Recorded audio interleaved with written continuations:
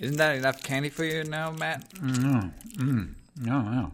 Oh, come on, seriously. We're supposed to do the podcast. I think you've had enough. Oh, who are you, my wife? Nah, I'm just trying to look after your health. Yeah, see? You sound just like her. Don't you think 2 glasses of wine is enough, darling? Well, for some people, 2 glasses of wine would be adequate. Adequate, meaning an acceptable quantity. Or quality. Well, surely that's different for different people. Everybody knows when they've eaten enough for dinner, for example.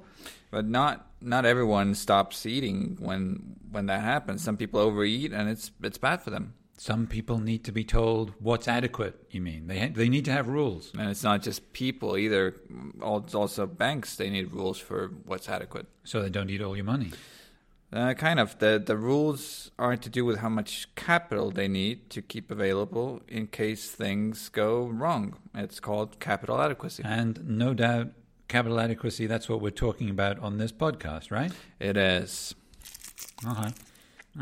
So you go ahead and introduce the episode while I suck on this Jolly Rancher. I beg your pardon? No, never mind. I'll do it. On this episode of A Dictionary of Finance, we're joined by Vincent Tunis, a risk management expert at the European Investment Bank. We'll be learning about capital adequacy. Hey, get your hand out of my candy bowl.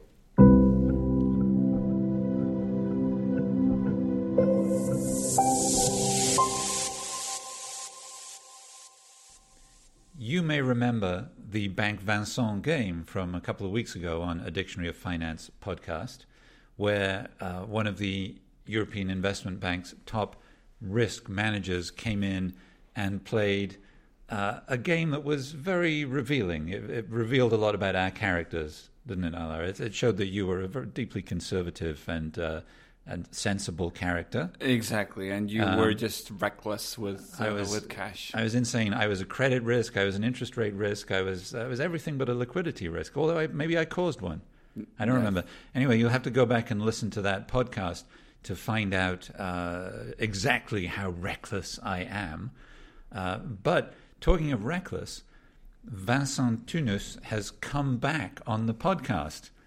That's really, he's clearly not managing his risk here. He's back.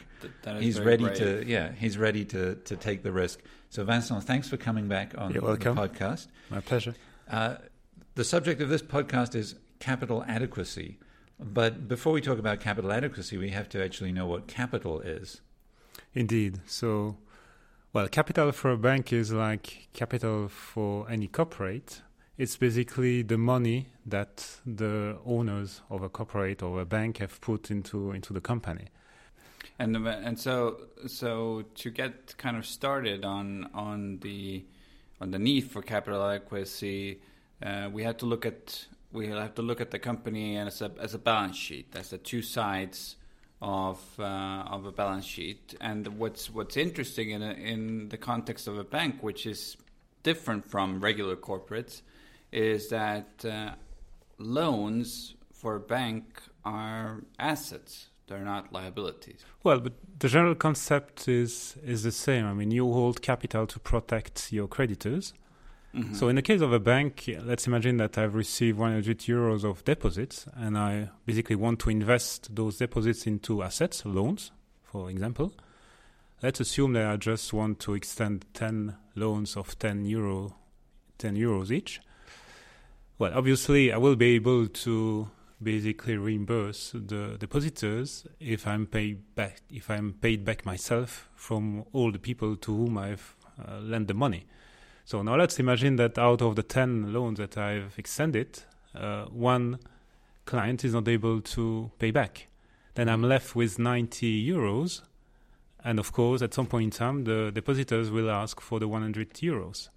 So in that case, if I don't have any buffer in terms of capital, because that's the purpose, I will not be able to meet my obligations. Mm-hmm. So ultimately, the purpose of capital is really to have a buffer against unexpected events so that I can indeed honor my obligations to the creditors. But now, you say that it's an unexpected event, which, it is. But still, there's a way for you to expect how much that's going to be. And so that's what's very fascinating is that you expect out of that 100 euros in loans that you've given out, how much do you really expect to lose? How much capital do you need to keep for those losses? I think it's a very good question, because the distinction between expected and unexpected loss is key. So coming back to my example, let's imagine that I know that in average I may lose 10%. So what I could do is just ask for remuneration to cover that risk. And when I ask for interest, I would ask not to pay back 10 euros only, but let's say 11.1 euros. So that if 9 out of 10 of my borrowers fulfill their obligation, including interest, then I will get back my 100 euros, and I will be able to pay back. So it means that I can calibrate the interest I will charge on the basis of my expected loss. But still, I mean, it's just statistics. It remains random. So now let's imagine that there is a second borrower defaulting. Then I'm still in the same problem. So I will be unable to pay you back. So in essence, I have basically to estimate how much unexpected loss, like a second default, a third default, a fourth default. I mean, you can put the limit where you want, depending on how conservative you want to be.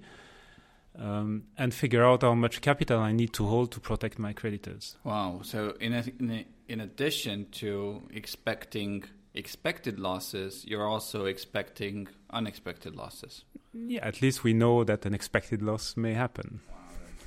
So you need, essentially, in case things go wrong, you need to have enough capital to cover that. Exactly. So that's where the word adequacy comes in. You have to have adequate capital, enough capital to cover those potential losses. But how do you figure that out?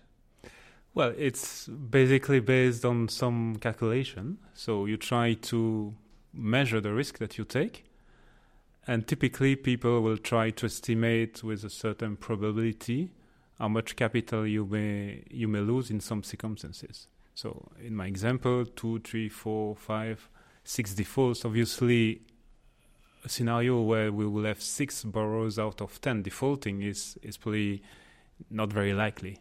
But maybe a second default is more likely. So depending on how the level of confidence I want to have in my estimation of risks, I will put aside the size of the appropriate size of the buffer. But now, at some point of time, it was decided that we can't just leave it up to the banks to decide how much buffer they need to have. That there needs to be a regulation for it. That there needs to be a common standard. That we can't just allow a bank to decide that I'm gonna be a bit edgier. I'm gonna be walking the line. I'm gonna be making riskier decisions regarding how much capital in relation to the assets I will maintain. It was decided that this needs to be regulated, that there needs to be a common standard for it. Why did that happen?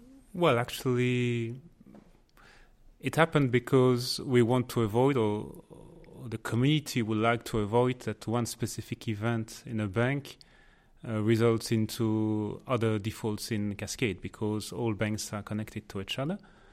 And probably there is also another purpose, which is the fact that banks are also part of the way all the economies are working. So, and without banks functioning properly, then you put the economy of a country or even a continent or the world, if there is really a serious crisis, in danger.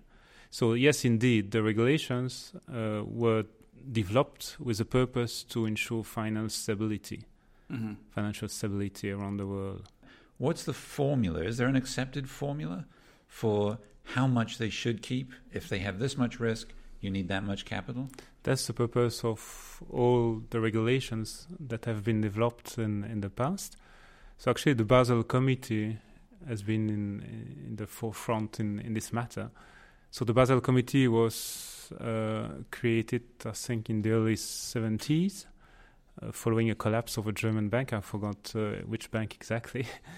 exactly with the purpose that I mentioned before, so just to avoid contagion to other banks. And it's called Basel because it's in that town in Switzerland. Exactly. Right.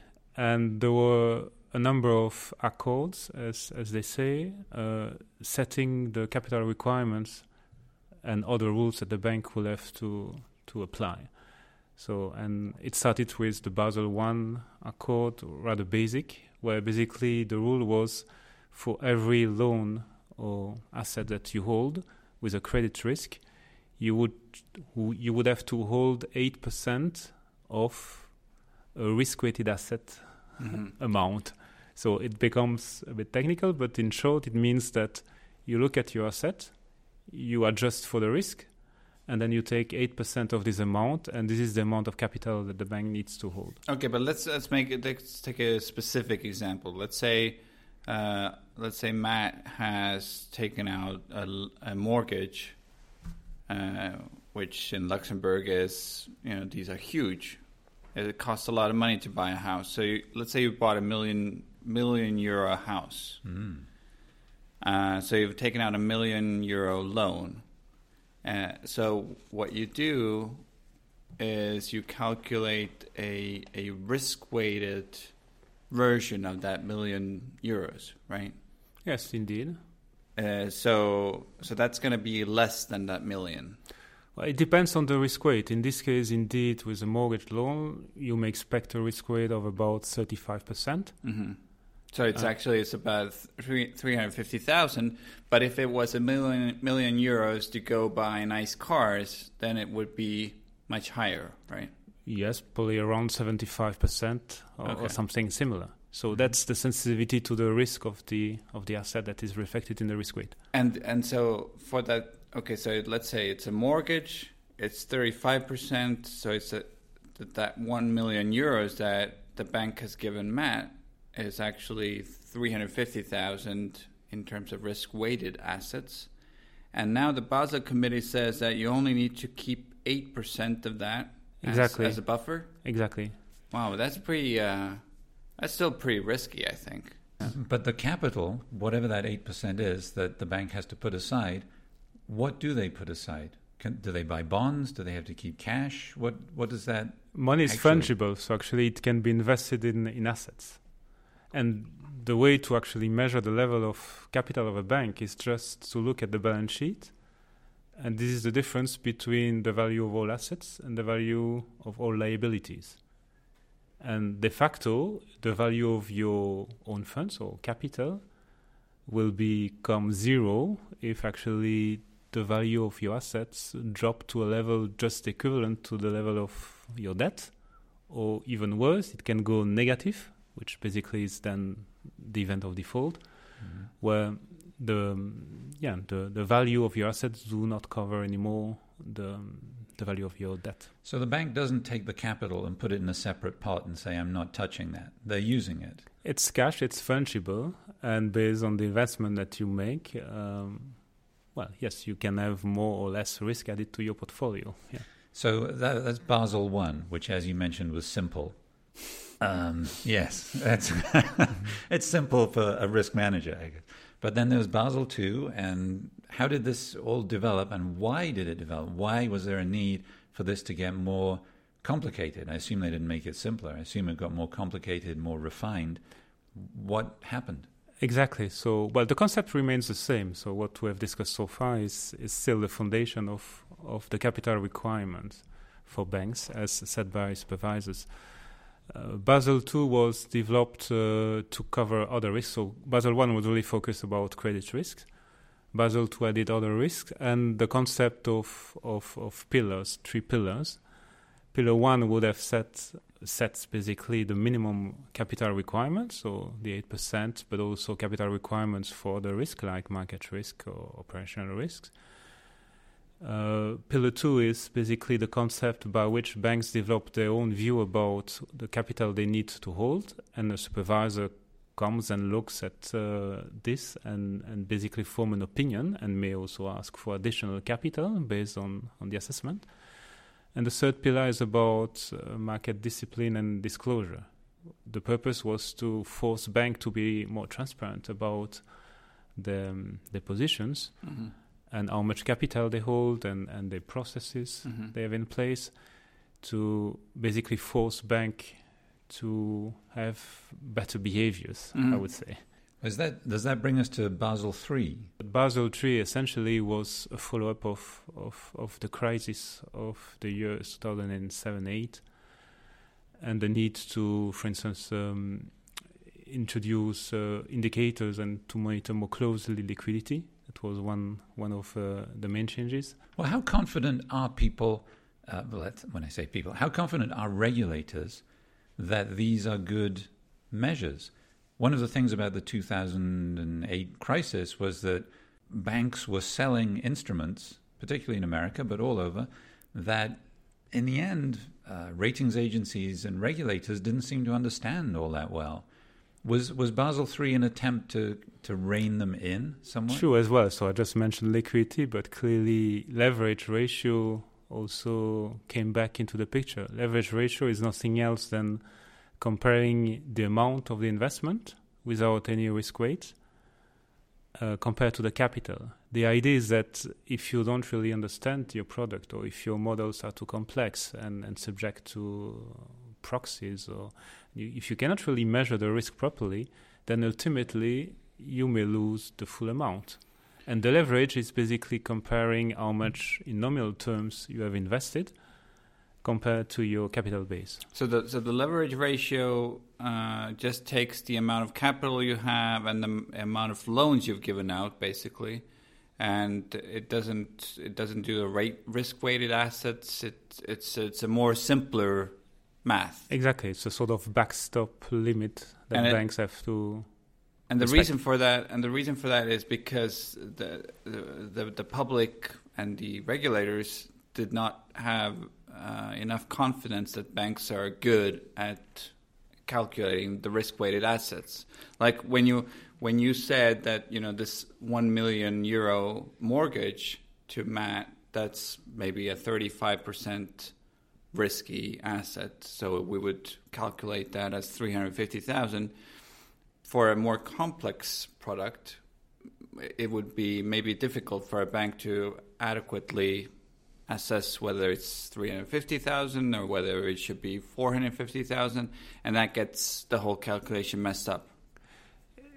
True, but I think we still need to use risk-sensitive measures. Otherwise, if you only look at leverage, then you indeed miss the risk dimension. Now, I think it's basically a combination of both limits based on absolute levels and limit based on risk weights that are themselves based on sometimes models, sometimes complex, that indeed need to be, validated, controlled, reviewed, and so on to ensure that they produce sensible figures. So I want to get at who's actually behind this. Who's doing this? Who's deciding it? You've mentioned Basel, so that's a reference really to the Basel Committee on Banking Supervision, which is part of the Bank for International Settlements. So who is that? Who's the Bank for International Settlements? Well, the Bank for International Settlements is the central banker of the central banks as it is usually defined. But what is important is the Basel Committee on Banking Supervision for the purpose of supervision. And it's a committee gathering representatives from various countries around the world. And they decide about principles that should be applied in terms of supervision, prudential supervision, and also other supervision regulations. Sorry. And then it becomes law. Well, not automatically. So the rules set by Basel then must be adopted at national level, or when we're talking about the EU, there is a layer in between, which is the EU itself, that can issue either directives or regulations. But for some other countries, let's take US or the Bank of England, these are national regulations that are then put in place to translate the Basel principles into law. But who checks? So we have these regulations from the Bank for International Settlements. They're given to the banks. The banks say, thank you very much. We'll take them into account. In fact, we'll follow them. Who checks that, let's say, a bank in Germany or France is following those capital adequacy rules? This is the role of the supervisor. So again, at the level of the EU, this is centralized, and at the level of the Euro, this is centralized at the ECB. The European Central Bank. Yes, right. where they have the single supervisory mechanism. So basically, they perform the task of reviewing and supervising the banks that are under their control, the big banks in the EU and the Eurozone. While in other countries, as I just said, for instance, the Bank of England will be the one supervising the banks in the UK. Are there some places where the regulator is a bit tougher in making sure that the Basel rules are followed? And to the same extent, are there some where they're not so? True. Not so It can be at the level of the regulation. It can be at the level of supervision. So, I mean, yes, sometimes there are some discrepancies between the way the regulation is applied. But the purpose... But are there banks that are not following the Basel Committee suggestions or regulations?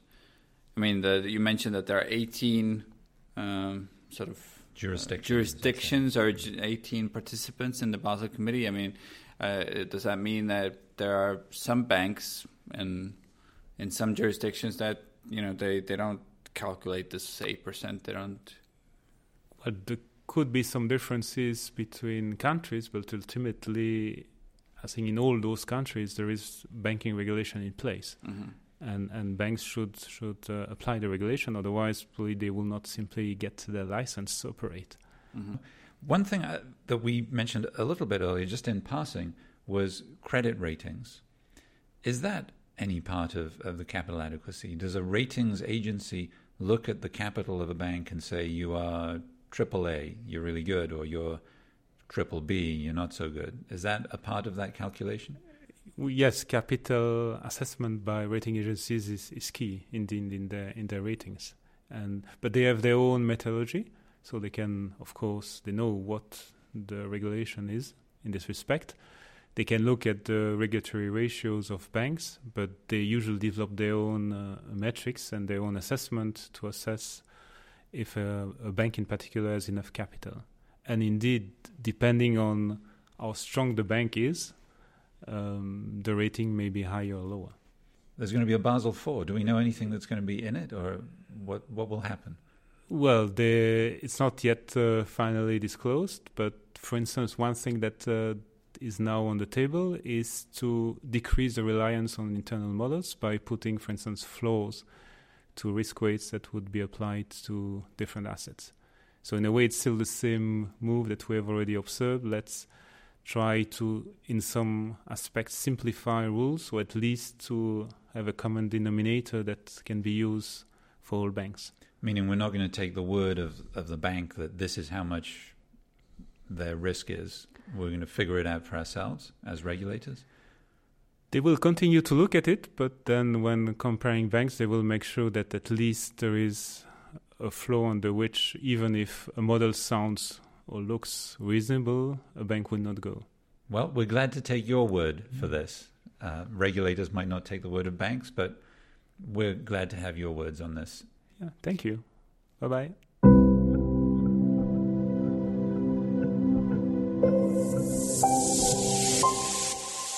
Now we really know all we need to know about capital adequacy. We know an adequate amount about the subject.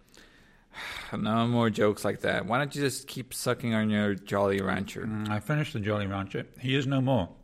This is a tête brûlée. Anyhow, oh my God, it's awful. It's really, I think it's burning the inside of my mouth. We'd love to hear from our listeners with ideas for financial terms to include on future episodes of the podcast. Or maybe you'd like to tell us your favorite candy. That seems more like the kind of thing people do on social media, doesn't it? You can connect with me at EIBMatt, M-A-T-T. And I'm Allar Tankler at ALLARTANKLER. Also, please do subscribe to the podcast and rate us. You can subscribe to the podcast on iTunes, but it's also on Stitcher and other podcast platforms, as well as on our website, the EIB's website. Just go to eib.org/podcast. And we'll see you for our next episode on A Dictionary of Finance next week.